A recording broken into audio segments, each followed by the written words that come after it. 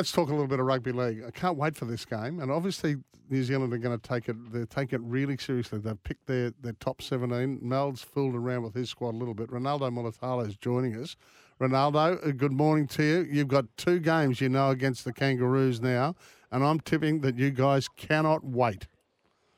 Yeah, good morning, legends. Yeah, obviously an exciting moment for not only us boys, but the whole of New Zealand as well, and the game of rugby league. Obviously, 2 proud nations going at it, and just super excited to get in the arena and battle it out.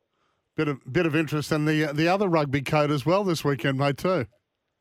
Yeah, the All Blacks, hopefully they get up over South Africa this weekend. All the boys, we've been watching them week to week.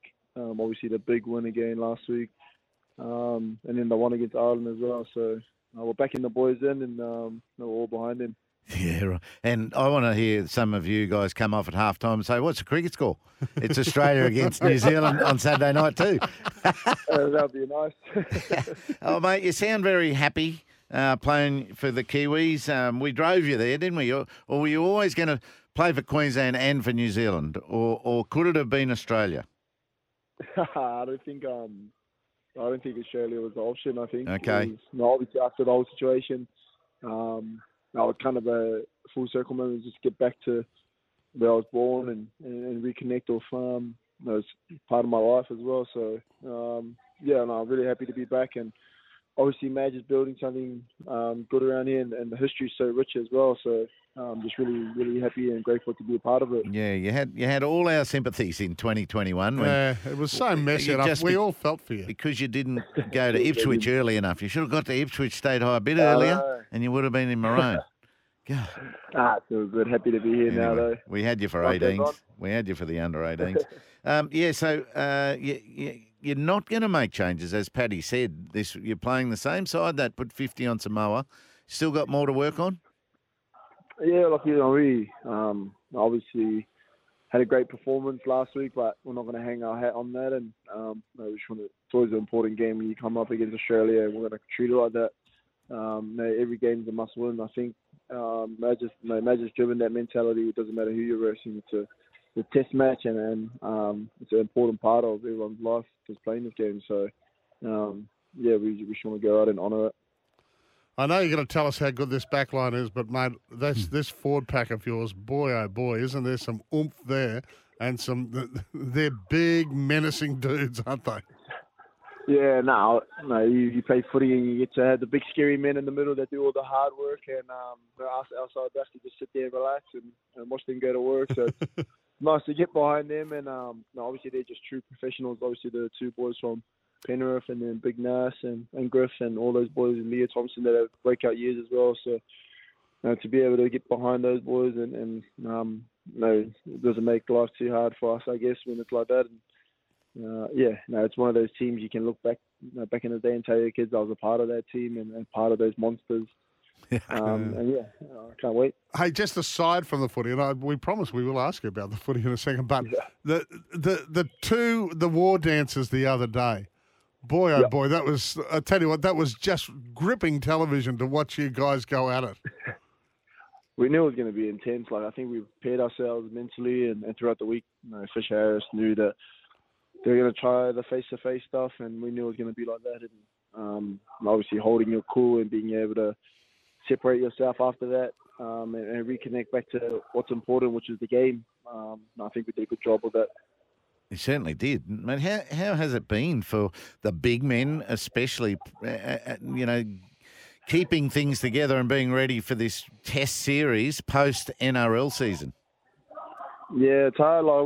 You have about a 4-week break, depending on when you get knocked out. Obviously, if you go all the way, then you're still in some fine form. But for most of us boys, we struggled a little bit through that period of trying to get our bodies right. So we didn't really get to enjoy a holiday, to be honest with you. We obviously did some extra training sessions, got together, connected together, and try to obviously get our bodies right for this tournament. That's an important one for us. So it wasn't real much of a break after the season. Hey, I know you'll have a look at them closely as the week goes on, but you'd be pretty happy with Nico Hines getting a start here, wouldn't you? Yeah, and obviously my good mate Nico, the luscious hair man. We get to, we get to enjoy a bit of him hopefully on the weekend, and I think it's really good for his confidence. Obviously, his clubman as well, and for him to come back, I think he'll get that confidence of being able to know that he can rub his shoulders with the best of the best in his country as well. So this will only make him grow as a person, as a player, and obviously around such world-class players as well will only grow his game. So really excited for the big boy, and just can't wait. It's a big moment for not only himself but his family. His parents, his mum and his dad. So really excited for him. Yeah, well, we know the backstory with mum and all that sort of thing. But, mate, you would have been right there as well when he took the hit, after losing his Origin job.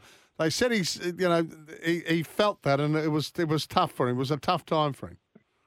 Yeah, no, Nick is one of those guys that put so much on himself. He's obviously come in as a young guy and led a club as well, out of bad form, and so much of it rides on him. So I think for him, it's probably a good thing. He went through that, and then it built some character and built some steeliness about him, and he'll only be better for it. And now that he's come out on the other side, he's reaping the rewards of it. He gets a Donna Australia jersey, and obviously he'll learn his lessons from that New South Wales Origin period, and hopefully go well in this test as well. Hopefully not too well against us, but really, really on his side, and always those tough periods for his life, and he's only a good man after it. So, like I said, really excited for him, and really proud of him.